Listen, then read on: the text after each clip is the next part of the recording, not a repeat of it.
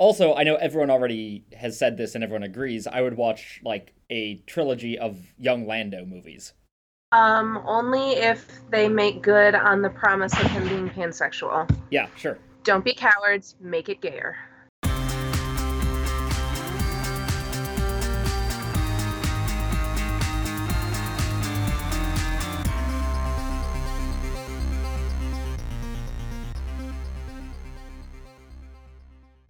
Hello, everybody, and welcome to Did You Do Your Homework, the podcast where we connect academic ideas with popular culture, assign you homework, and hopefully make it enjoyable again for the first time since high school. I'm not going to tell you how long that's been for me, although I did have a birthday recently.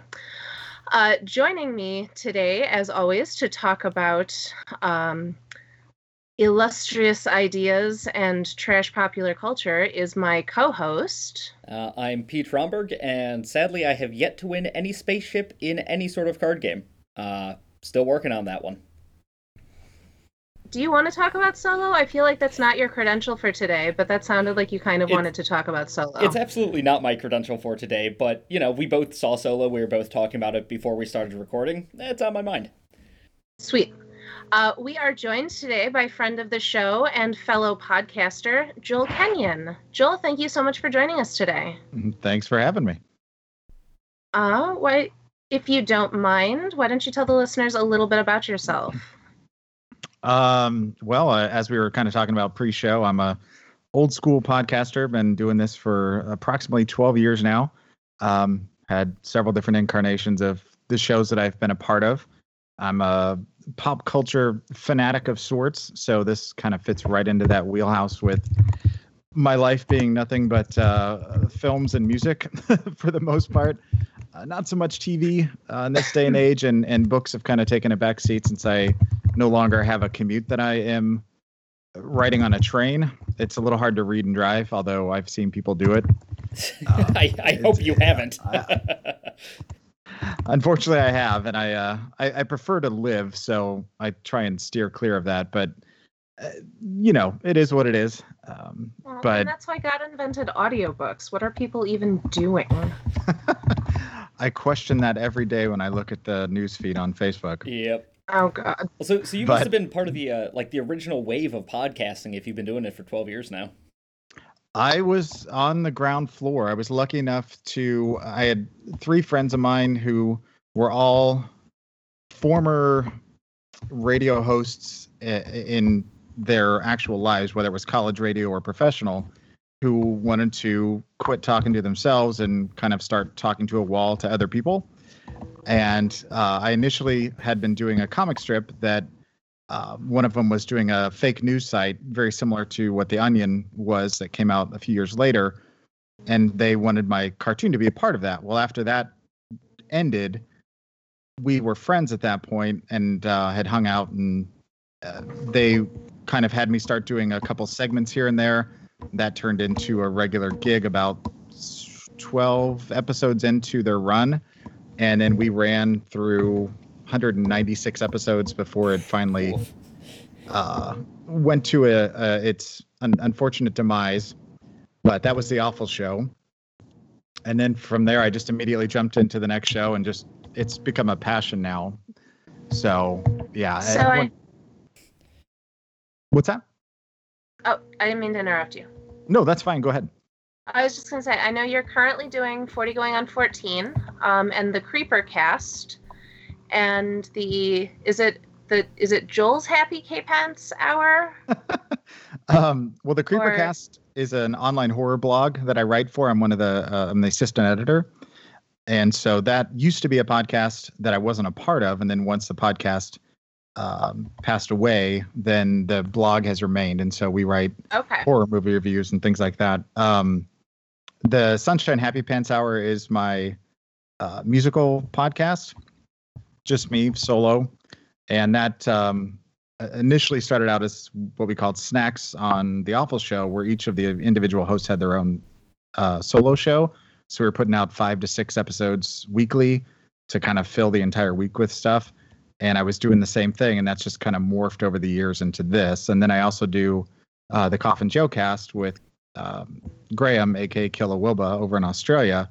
And that's kind of like this, where we have a rotating third co-host. We're the two core, and then the third person comes in every week, whether they're a podcaster, whether they've never done a show in their lives, or whether they, have some other facet that they're musicians or whatever, and they'll come on and join us. It's very free form, but those are the 3 shows I'm doing currently. Fun. Yeah, well, very cool. Thank you for taking the time out to join us for our little show. Hey, it's my pleasure. Thank you for asking me. So we start our show with a quick discussion of our pop culture credentials. We want our listeners to know that we know what we're talking about when we talk about our pop culture knowledge. And this is just the last piece of pop culture or media that you consumed, unedited, for guilty pleasure content or perceived embarrassment. I myself have admitted to enjoying more reality TV and, trash lit than I am necessarily comfortable admitting. But Pete, why don't you kick us off with your pop culture credential for the week? Sure. So I'm kind of sort of in between books right now. So went to the bookstore yesterday, picked up a couple that I've been meaning to read for a while. And so this afternoon I was reading The Dispossessed by Ursula K. Le Guin. Yeah. I'd only ever read Lathe of Heaven by her before, which I read twice, once in high school and once like randomly 2 months before she passed away, like just so happened to be that way. It's fantastic so far, The Dispossessed. I'm highly recommending it. It's sci-fi, it's radical anarchic communism, cool ideas all over the place. I'm shocked that you haven't read more Ursula K. Le Guin. I know, like, Earthsea never really appealed to me, although I'm pretty sure I'm gonna fall into it fairly soon. I love the way she writes. It's so, like, she as a writer is phenomenal, and I am kicking myself that I haven't read more of her. It's Pride Month, so read The Left Hand of Darkness. Yep, that is also on my list. Joel, what do you have for us in terms of your last piece of pop culture experience? Well, as I just put in the show notes here, I don't know if this qualifies, but I just finished watching the IT Crowd for the first time. And oh, the original version? Yes. Fun. Nice. Which I have been, it's been sitting in my queue for years, and it's, again, kind of right in my wheelhouse as far as I grew up watching a lot of PBS and whatever they would have on their Faulty Towers and Monty Python, and so that dry kind of British humor was my bread and butter outside of I Love Lucy and the old black and white sitcoms. So you've got nerds, you've got pop culture, you've got computers, and it all kind of blends into this, unfortunately, very brief run of a series. But I have to admit, I was laughing out loud. It burned bright, and then it burned out. Which is probably the best way to go, to be honest. I mean, 6 episodes a season, with the 5th season being a 45-minute finale. I've always heard that for a good pop song, number one, you should always end on a minor chord, because internally your brain is wanting a major chord. So when you hear that minor chord, as far as your mind is concerned, the song hasn't ended. So you want to hear it again. Same thing with having a 45-minute record. It's short enough that it keeps you interested. And by the end of it, you want to start it over because it wasn't an hour. So that's fascinating. I definitely can feel that, like, listening to longer albums when I'm like 3/4 of the way done, I'm like, I could end now. Like, I'll keep listening, but I could end. But like a 35-45 minute, I'm like, no, I'm going to listen to that again. Yep. I don't know the exact science of it, but I found that a friend of mine, when I used to run a record store, one of my coworkers, actually, he was the one who introduced me to that concept. He's like, anything beyond 45 minutes can still be a great record, but it's one of those things where, your favorite film or your favorite piece of literature, maybe one of those things that you only kind of ingest every once in a while. Yeah. Because you don't want to ruin that magic that happened when you saw it for the first time. And so there's some 74-minute albums that I love, but I'm not going to listen to them as much as that great pop record that is over and I'm ready to go back like Chinese food. I'll look at runtimes of movies to see if I want to like see them entirely, because it's like I'll watch 3 episodes of a TV show that takes longer than 2 hours, but looking at more than 2 hours of a movie, I'm always kind of like, okay, more of a commitment.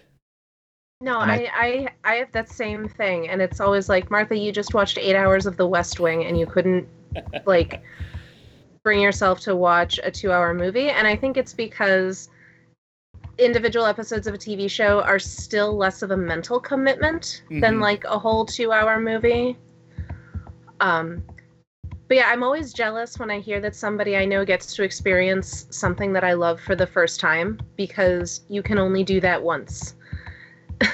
unless it's one of those 45-minute pop records, which I forget as soon as I've listened to it, so I can just go back and start it over, and it feels like the first time. Well, for myself, I am once again coming to this recording straight from work, which meant that I was listening to podcasts in the car. I am about halfway through an audiobook, and I was not ready for that level of commitment on this ride home, so it was back to podcasts. And right now I'm getting caught up on Welcome to Night Vale, which is one of my very favorites. And lately they have been doing this really interesting thing where normally it's very episodic with like a couple of kind of serialized stories in there. They've been doing episodes in sets of 3, where they'll tell like a 3-part longer form story over the course of 3 weeks, which I'm really enjoying. It's really cool to see them kind of experiment with slightly longer story arcs, in addition to the like one-off or short-term gags that they've been doing. So that's what I've been enjoying. I'm a little bummed that their live show in Chicago this past spring was not a Night Vale show. Can talk about how you only listen to the Mountain Goats? Well, the last several, like I would say like the last 4 or 5 years, they've had a live Night Vale show come to Chicago right around my birthday, which has been a really fun way to celebrate. And yeah, this year it was I only listened to the Mountain Goats, and since I don't only listen to the Mountain Goats, I wasn't all that interested in that particular live show. Whereas since I only do listen to the Mountain Goats, I was very sad that I didn't make that live recording. Okay, we are going to get into our episode proper. Today we are going to be talking about PTSD and pop cultural representations of PTSD. To get us started, before diving into our homeworks, I just wanted to read the definition, or the 3 main types of symptoms that are associated with PTSD as laid out by the National Institute of Mental Health. These are re-experiencing symptoms, as in flashbacks, bad dreams, fright, or frightening thoughts. Avoidance symptoms, as in staying away from things associated with the trauma, emotional numbness, intense guilt, or depression.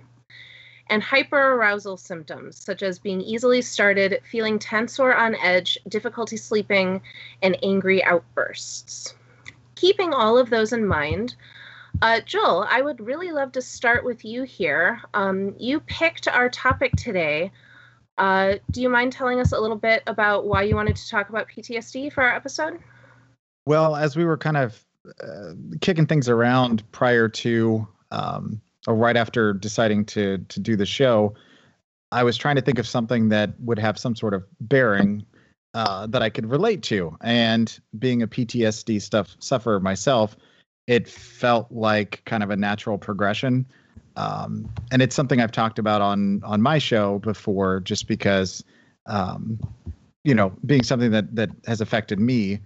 I've always found that mental health kind of has a stigma to it in society, that if you have mental health issues, you're somehow damaged, or you're less of a person, or it's very much kind of put into a corner and kind of compartmentalized as being a negative thing.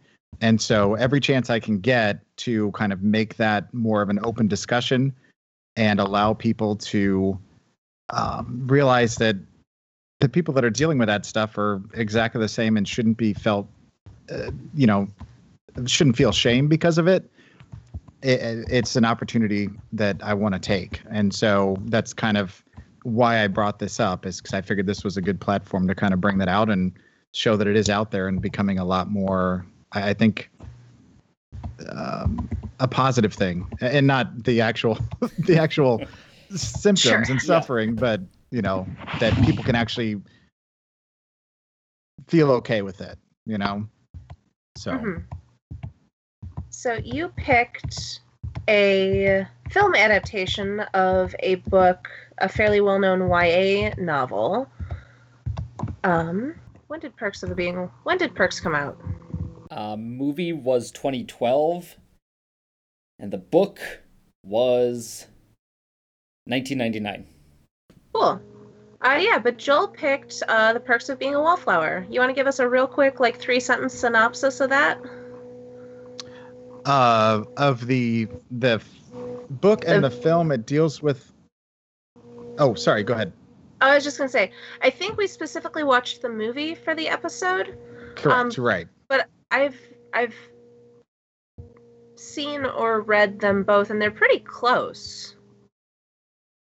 And it's been a while since I read the book, because when I was first dealing with my issues, when everything kind of came to light, a good friend of mine and through podcasting sent me a copy of the book, and I didn't know why until I read it, that she had done that, but it made a lot more sense after it. But it tells the story of a young man named Charlie who's been suffering from clinical depression and PTSD due to abuse that he's endured, and it's kind of his life coming into a high school situation, making friends and kind of coming to terms with something he's kind of pushed away into the background, kind of becoming okay with it. So I love that someone sent you this book as a tool to presumably to help what you were going through. Was it a helpful read for you? Yeah, I mean, I had been checked into a hospital on 2 separate occasions, and this was the first instance where I checked myself in. She had sent me the book just a couple weeks beforehand, and so while I was in there getting treatment and kind of getting my head right, I was able to. I didn't have any other obligations but to exist. So it gave me the opportunity to read the book, and as I'm sure all of us would agree, music, film, and literature is a great way to kind of work through things, good, bad, or indifferent. And so to see somebody else dealing with the same kind of things and coming out the other side, having that moment where they feel infinite, to quote the book, and the film. Sorry, I keep mentioning them both. Was definitely it was very helpful, because I've always found a lot of my strength in pop culture, and so it was a perfect way to kind of encapsulate that. And I'd been looking forward to seeing the movie, and I'd actually hadn't for some reason, and this gave me a good reason to watch it. Well, I would say, as is kind of well known on this podcast at this point, I tend to not consume a lot of YA focused things, either books or film or whatever.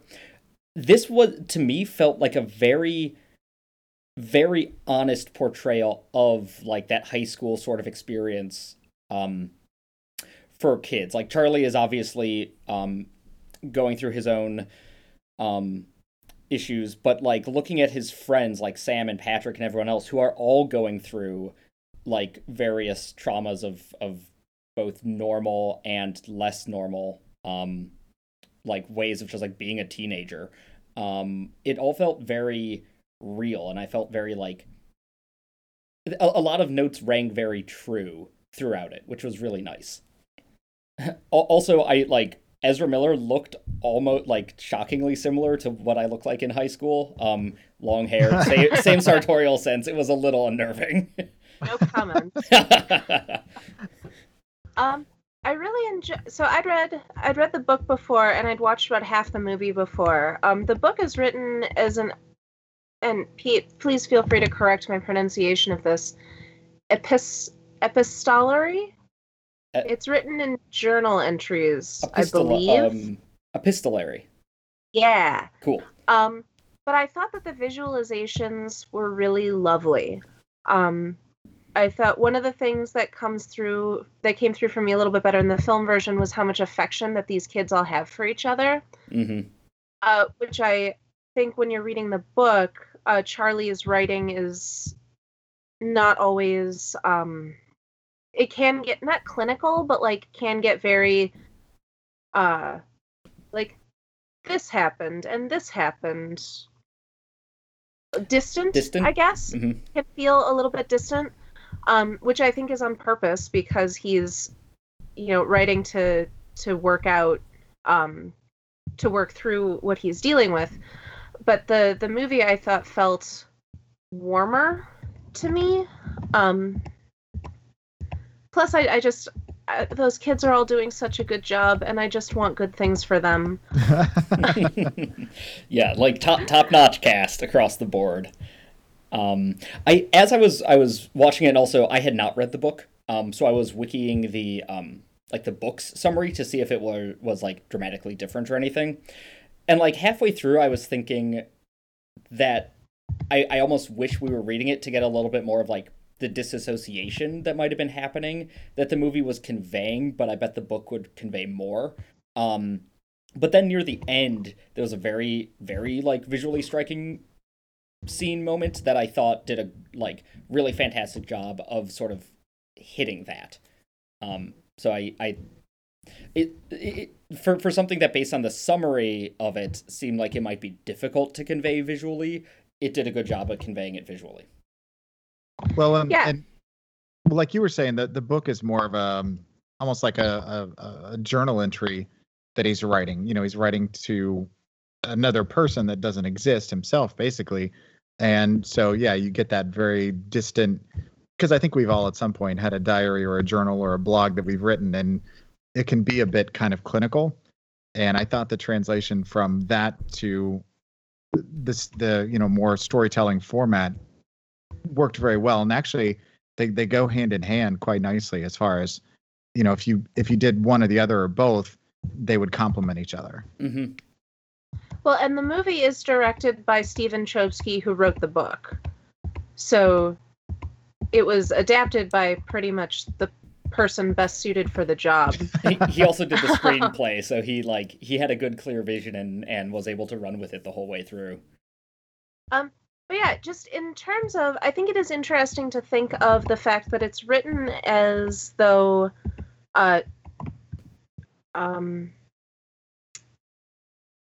Charlie, yes, I wanted to say Ben, I don't know where Ben came from, but it's written like Charlie is writing it to us, which kind of inherently brings up the question of an unreliable narrator. Like, how reliable can Charlie be in relating his own kind of dissociative experiences? Mm-hmm. And I liked the visual representation of that, particularly towards the end when he starts flashing back to his memories of Helen, his aunt. And we kind of get to see we get that vision of what's going on in his head, where in the book, when you get to the ending of the book, the whole thing is like, oh, how much of what you wrote was true as opposed to honest, I think is the differentiation there, because it's all honest, it's what he's feeling, but it also is kind of filtered through that lens of the truth of his life comes out as he becomes able to address the truth of it. Did that make sense, or was that just like a lot of words that I said? No, that made perfect sense. Yeah, I like the distinction of like honest versus true, because they're both especially relevant. Yeah, because when we're talking about characters who are dealing or figuring out how to deal with trauma, sometimes I think that takes the form of like, this is how I have to think about this thing that happened, or this is how I have to sort through these memories in order to learn how to deal with it. And I think that is one of the aspects of PTSD that we get a really clear picture of in Perks. Mm-hmm. I would agree. Cool. Definitely. Sometimes I say smart things. I think I would like Pete to go next. Cool. Because I want to chase this thread of the way that people choose to deal with, or the ways that people sort through their trauma. And I want to fight with Pete about what we're about to talk about.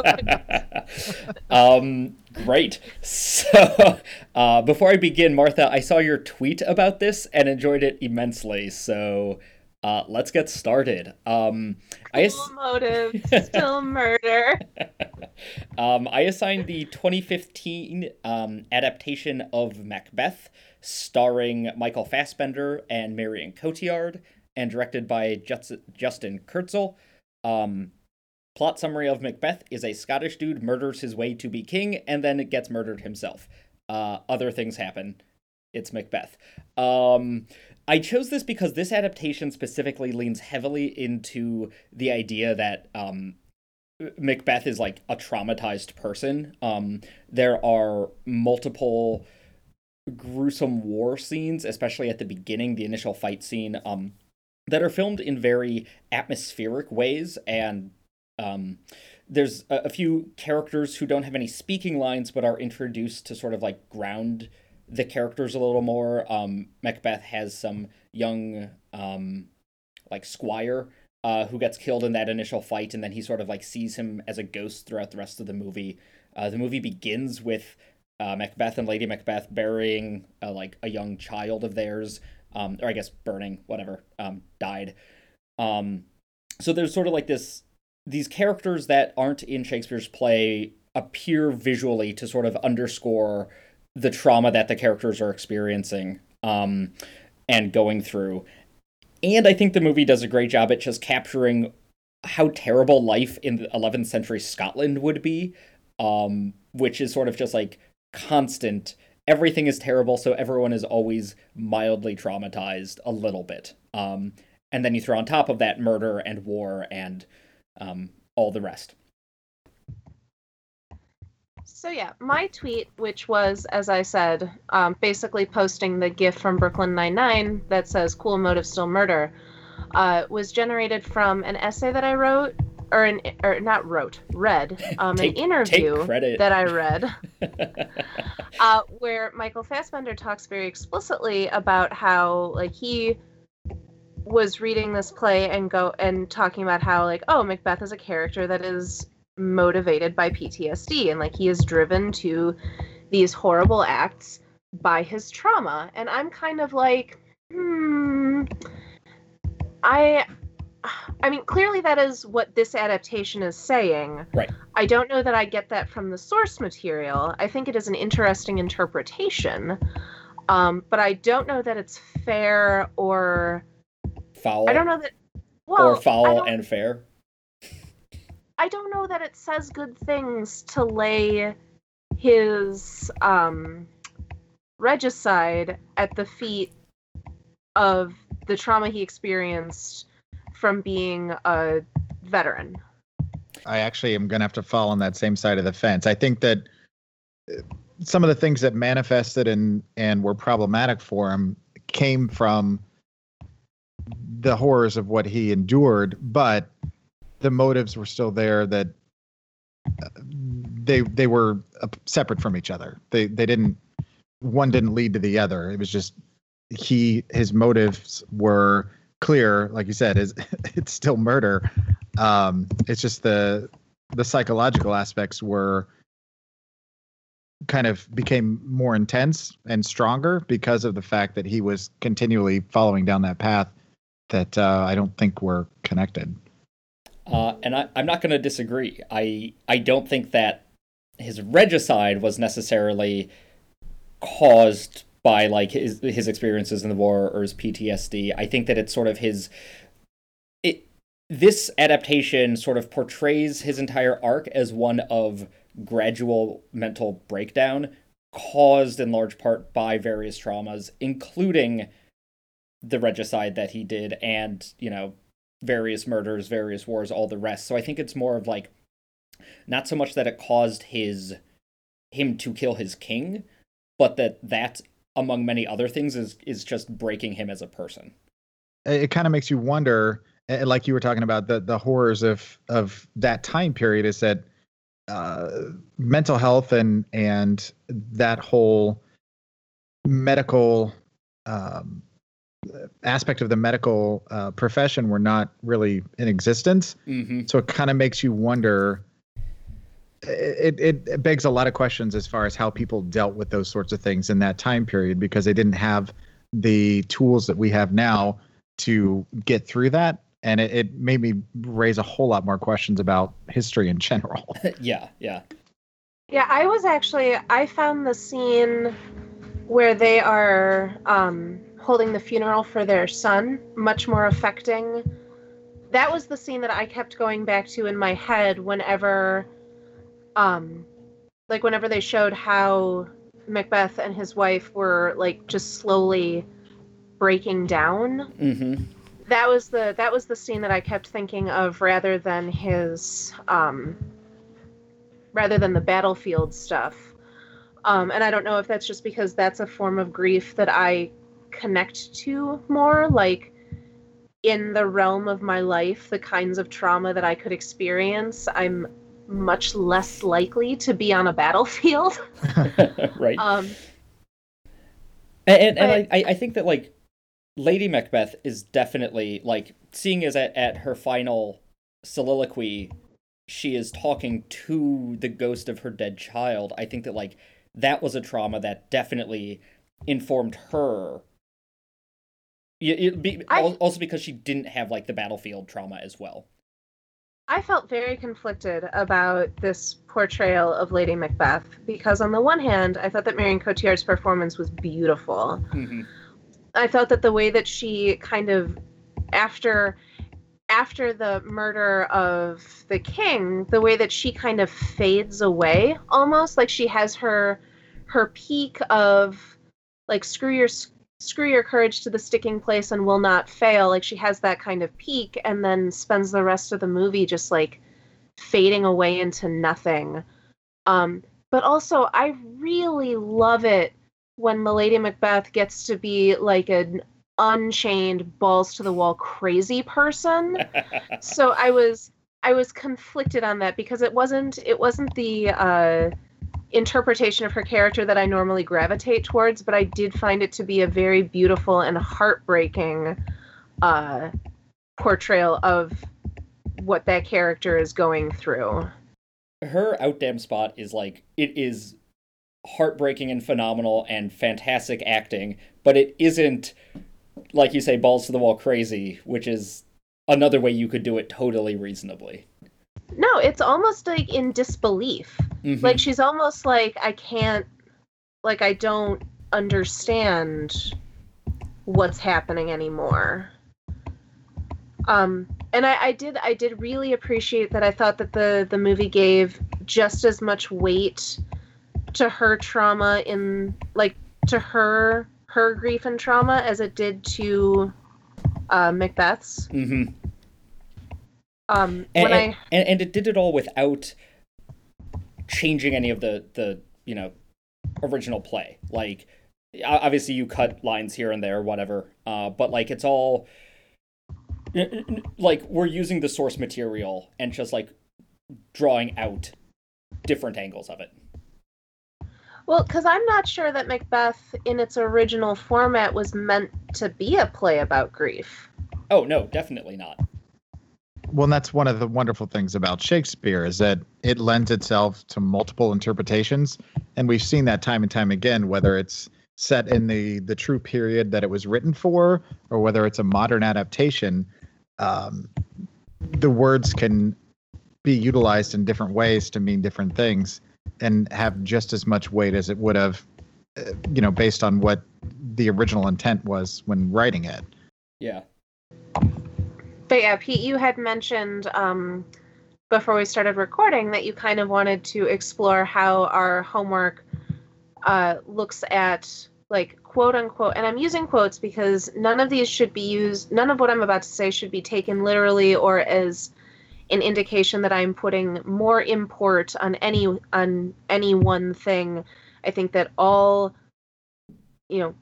forms of trauma are horrible, and I'm not giving one kind like more weight than the other. That's my disclaimer. But you had mentioned wanting to explore the idea of like quote unquote larger traumas versus smaller ones, which I think is related to what I was talking about how I found their grief in bearing a child to be more relatable because it's something that I could, knock on wood, I never have to, but something that I could experience in my life, whereas being a battlefield veteran is something that many people, like, that is a big thing, like war and battle is a big thing, and then the death of a child is a personal and an intimate thing. Mm-hmm. And I appreciated that there was room in this movie for both of those things. And again, even like showing those both those are also both event-based traumas, but in this particular 11th century Scotland, there's also just the constant trauma of living in the Scottish Highlands in wool with fire and nothing else to keep warm, and like not a lot of food. Clearly they're not living rich lives of luxury. Even when he does become king, it's not like it's decadence. Right. So everything is difficult all the time, which sort of sets a baseline level for existence different than what we would be experiencing. Well, and with trauma, I mean, it's one of those things where it also, your personal life experience comes into play. And if you've lived a life where you've had nothing but famine and like I said, kind of living with wool garments and fire, and that's your whole existence, your idea of what's traumatic may be different than somebody today who has lived in a bubble and had no connection with anybody but through the internet or something. Right. It can manifest itself in different ways, and so it's one of those things where you have to take it on a case-by-case basis. Because initially, when I heard the term PTSD, I always associated it with people coming back from combat. Mm-hmm. And come to find out, once you're diagnosed, that there are a whole lot of other things that can lend itself to that, label.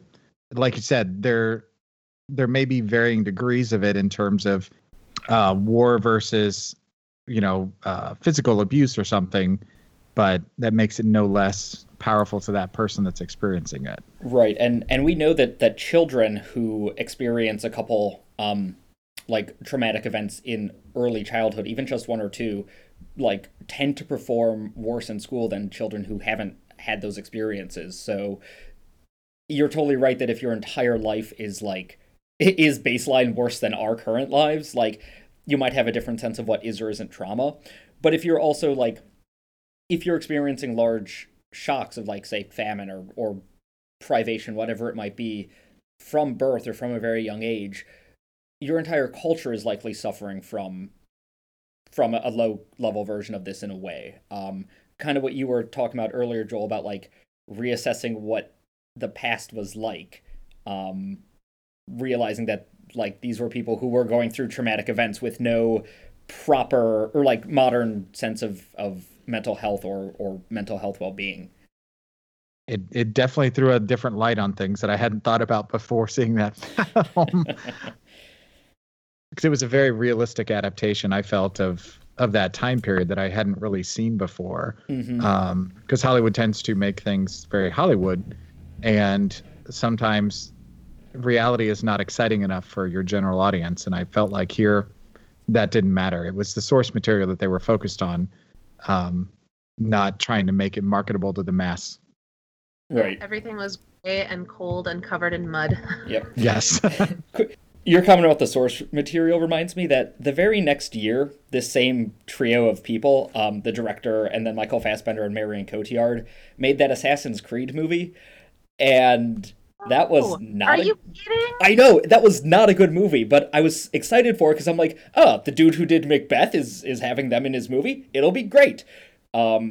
turns out that the script matters.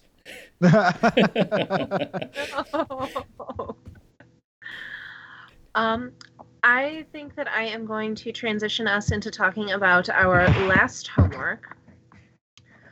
So I assigned the first 2 episodes of the Netflix series Jessica Jones, starring Kristen Ritter, Mike Coulter, Rachel Taylor, and David Tennant, and a bunch of other people.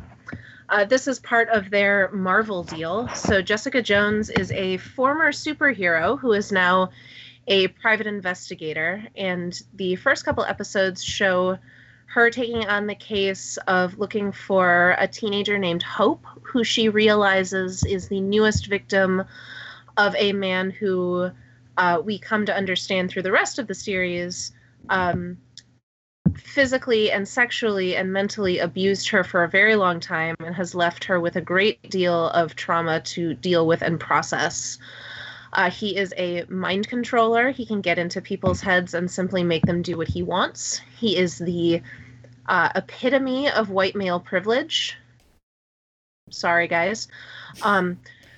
In these first 2 episodes, we get to see kind of how Jessica deals with her life. There's a lot of alcohol involved, a lot of bad decisions, and also what she does when she realizes that Kilgrave is the name of the man played by David Tennant. She thought he was dead. He is not, and how she kind of mobilizes into action to find him and prevent him from hurting other people. Had you guys watched Jessica before? Oh, absolutely. Yeah. Yeah, I actually haven't finished season 2. But I think season 1 is like the best of the Marvel Netflix stuffs. You like Daredevil. I do, but I also don't disagree with you. I think that Jessica Jones takes on a lot more. I think the issues that it takes on are pretty brave of a. I don't know. Can we call Netflix a major studio? No, can now, I'd say, with what they're doing. Yeah.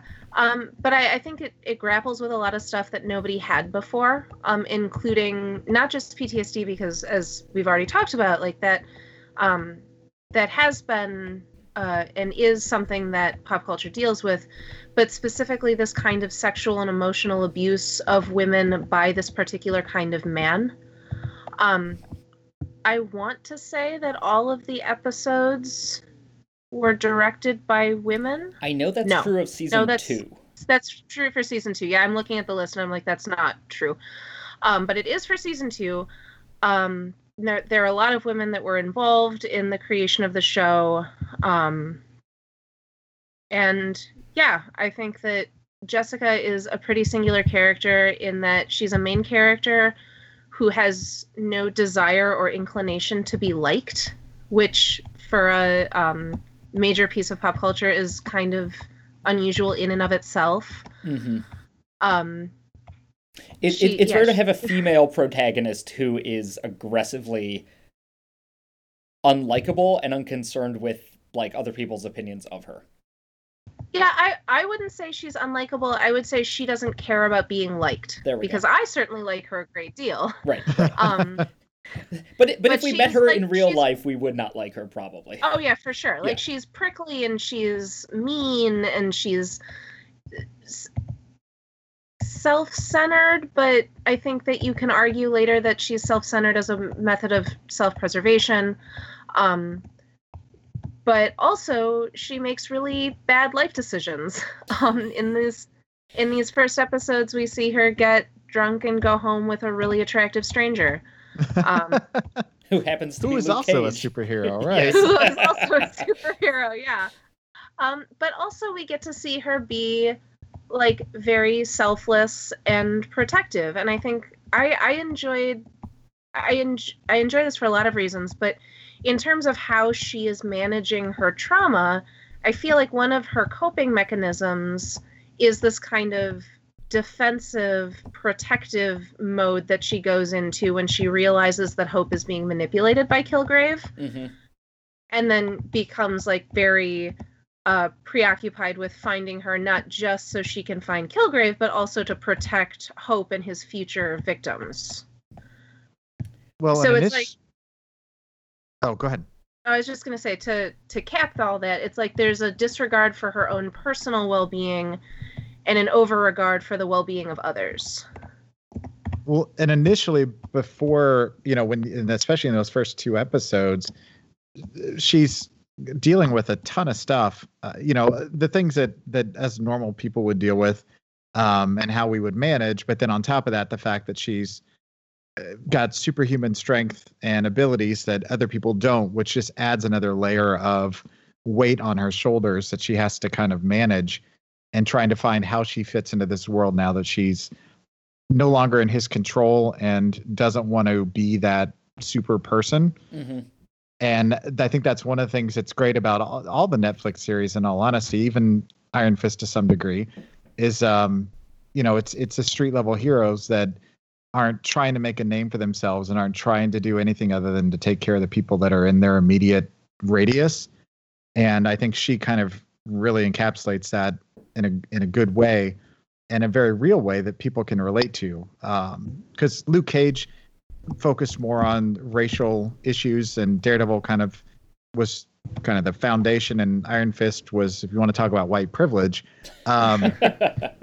This one, even though it's a female protagonist, you could still relate to him, whether you're a guy, girl, or otherwise. And the way they handled her trauma in general was very, very well done.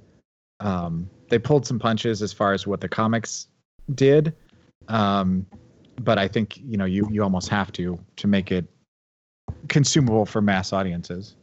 You can always get away with more on a printed page.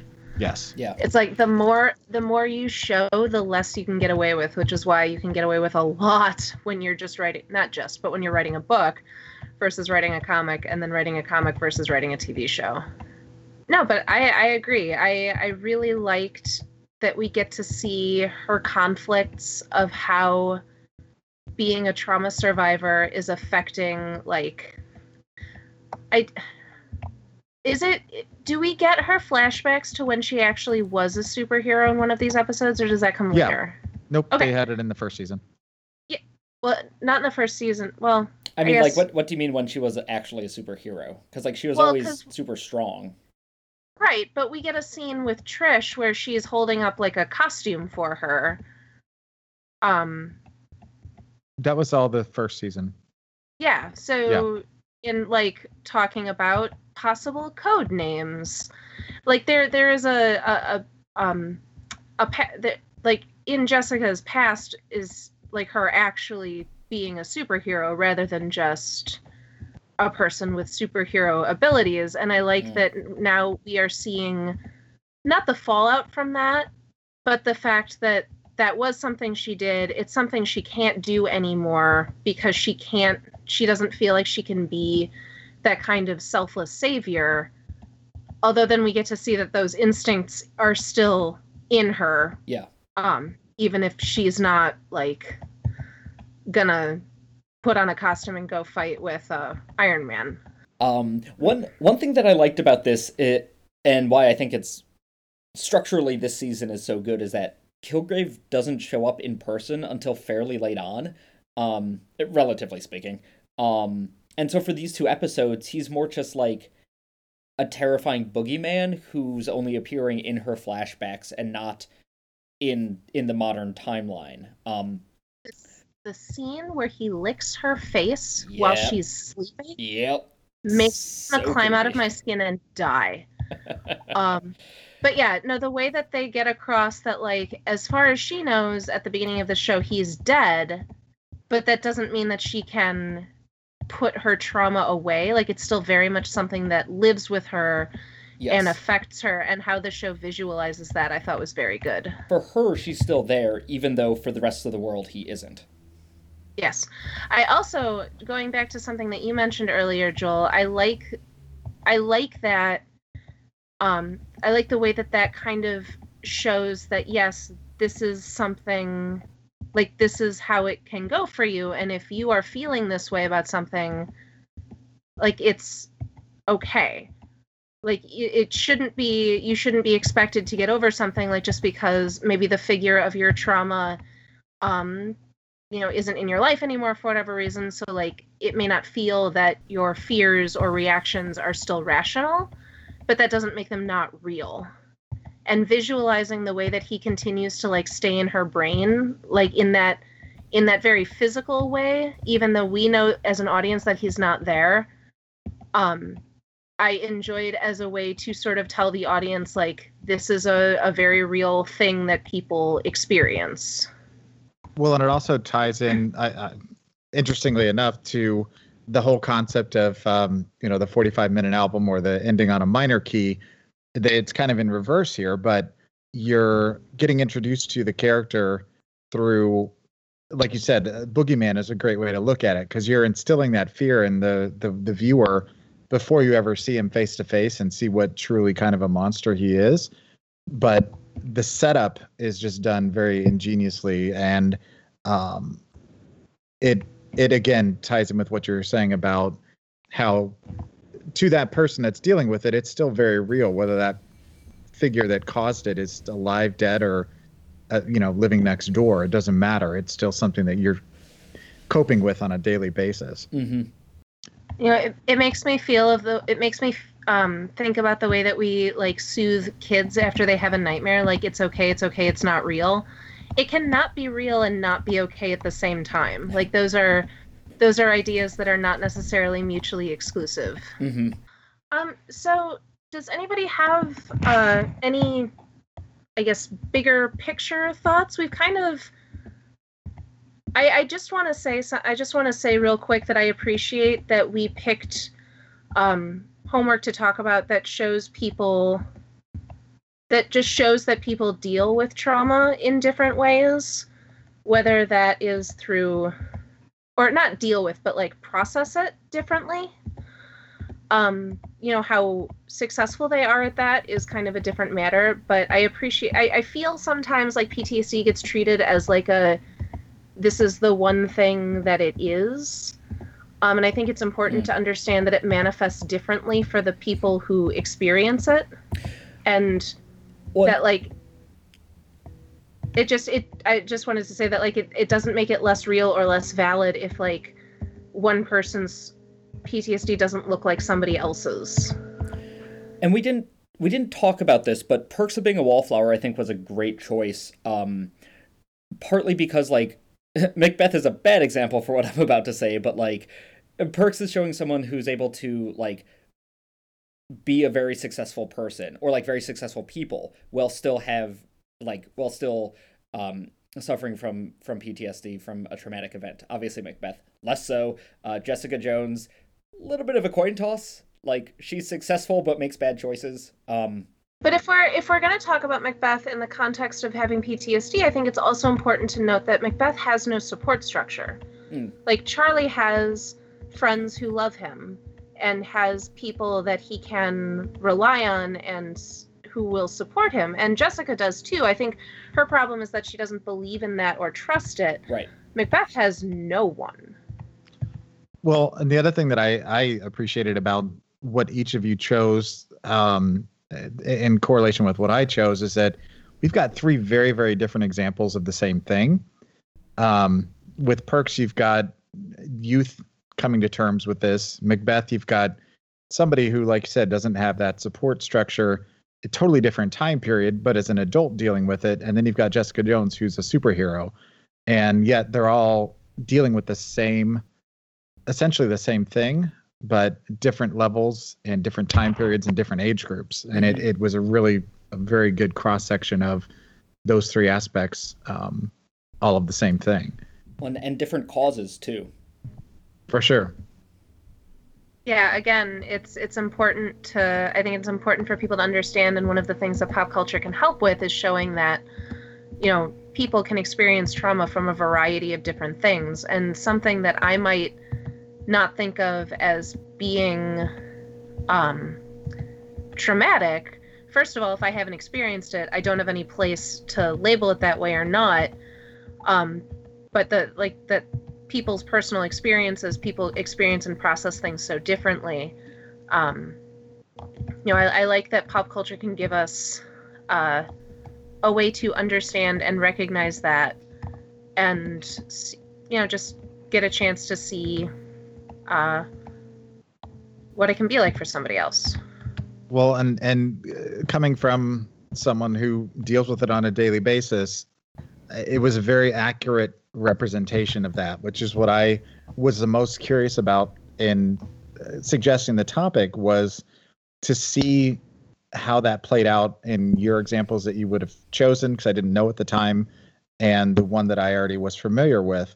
And, the memory gaps, the flashbacks, the blackouts, the coping mechanisms, those are all very real things that people that are dealing with those things have to figure out, sometimes on their own and sometimes through mental health professionals and sometimes through medication. I'm lucky enough that I don't, I've learned ways to deal with things without having to deal with medication.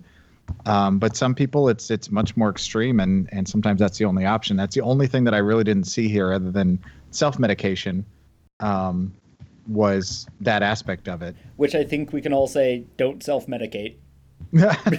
Don't self-medicate, but also if you need medication to help you deal with things, that's totally valid. Yes. Yep. I really have no patience for people who are like, do yoga, don't take antidepressants. It's like, well, I can do yoga and also need anti-anxiety medication to help me live my life. So yeah. The more that I talk about this with people and get the varying degrees, I find that not everybody, just like in these characterizations, not everybody handles it the same way, or not everybody's dealing with the same things. And there are some people that I know that that's the only option they have because it's so extreme. And again, it's that stigma of going to the pharmacy counter and asking for your Xanax or your, Klonopin or whatever, that people look at you sideways like, what's wrong with that person? And I wish that was different, but I'm glad that it's out there for those people that need it. Yes, and I'm 100% with you, Joel. I am absolutely thrilled to help share stories that normalize mental health care, and the fact that probably everybody should be in some kind of therapy, not because we all have things that we're dealing with, but because having somebody else help you with your day-to-day life can sometimes be a necessary part of mental health care and self-care. I work with teenagers, so I try to be very open. I work hard to be open and honest without crossing a professional boundary, because it's I'm still an authority figure, but I see a therapist every other week, and it's not something I'm embarrassed about. And I think that our country could stand to be a little bit more forgiving and understanding of people who grapple with their mental health however they need to. Mm-hmm. I could not agree more. That feels like a good place to end. Unless anybody has any final thoughts or anything they want to get in under the wire. I've got a bit of a thought, but I like that ending too much to be like, Cool. the ending is better. Post. Yeah. That's going to do it for us today. Thank you all so much for listening. Joel, once again, thank you so much for joining us today. Hey, it's my pleasure. Anytime. Where can people find you on the internet, and where can people go to find your various other projects? Well, for 40 going on 14, the Coffin Joe Cast and the Sunshine Happy Pants Hour, iTunes, Stitcher, TalkShoe, Google Podcasts, podcastcollective.com. And the Creepercast, if you're into horror films, that's at creepercast.com. I still can't get over the Sunshine Happy Pants Hour. As a name, that's such a great name. Well, it's got a long and sordid history, but the K in front of the pants comes from, I don't know if you guys ever saw the Chris Elliott show, Get a Life, that was on for a season. It was a Fox show. He's kind of an idiot savant, and he is at a spelling bee, and they ask him to spell the word pants, and he's sitting there for a minute or two, and he's kind of looking confused, and he starts with the letter K, and they cut to the next scene. And No. I've always felt like that's kind of a good summation of my life, and so that's where that comes from. You can find us on Apple Podcasts, SoundCloud, Stitcher, Google Play, or wherever else you download podcasts. You can find our home on the web at homeworkpodcast.com. You can follow us on Twitter at DYDYH Podcast. If you have a question, comment, review, idea for a show, want to be a guest on the show, send us an email at show@homeworkpodcast.com. You can find me personally on the internet on Twitter or Instagram at Magical Martha. Lately, I have been posting a lot of photos of my guinea pigs who just had their annual vet checkup. They are fat and healthy and beautiful, and I have the vet approval to prove that. Pete, where can people find you? I'm on Twitter at Pico3000, Piko3000, where I'm talking politics and pop culture, and let's be real, these days there's a lot of overlap between those two. On our next episode, Pete and I both got kind of a bug in our bonnet over Macbeth, so we are revisiting Shakespeare, but this time we're taking a look at Shakespeare reimagined. So stories that are not stories that use the bard's ideas and stories rather than his words. Pete, what have you got for us? I'm assigning the 1985 Kurosawa movie, I'm going to go with Ran, but I'm going to bet it's actually Ron. Ron. Ron? Yeah. It is Ron, yes. As a good Midwestern Chicago boy, Ran. Which is his version of King Lear. And we will be joined again once more by wonderful friend of the show, Maren Hagman, who is assigning the near and dear and beloved to my heart 1999 masterpiece, 10 Things I Hate About You, which, as we all know, is Taming of the Shrew. Oh, and what a wonderful version. I have to agree with you on that. It's infinitely better than the original. There are a lot of movies from the 90s that do not age well. I really feel that 10 Things I Hate About You is pretty timeless. Martha was originally going to assign the Mallory Blackman book Chasing the Stars, which is apparently a space opera version of Othello. However, it appears that Mallory Blackman is basically only famous in the UK, and it's incredibly hard to get Chasing the Stars here in the US. So if you do have access to Chasing the Stars, go ahead and check it out as an extra credit assignment. However, Martha's actual homework assignment is going to be As I Descended by Robin Talley, I guess a high school YA version of Macbeth. So we get 2 weeks of Macbeth for you guys. But that's all we got for you today. Thanks for joining us, and as always, enjoy doing your homework. Class dismissed.